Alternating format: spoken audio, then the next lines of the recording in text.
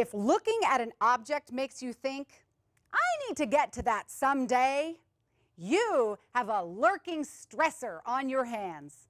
Nagging, incomplete projects create clutter and they drag your mood down because every incomplete item represents yet another thing on your to-do list.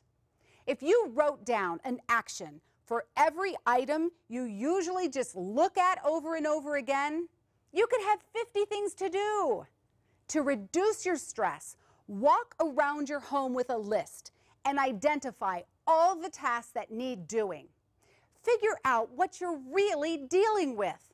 Finish that trim work on the hardwood floor you installed. Tend to that pile of mending. Mail that holiday cookie tin back to Aunt Bertha.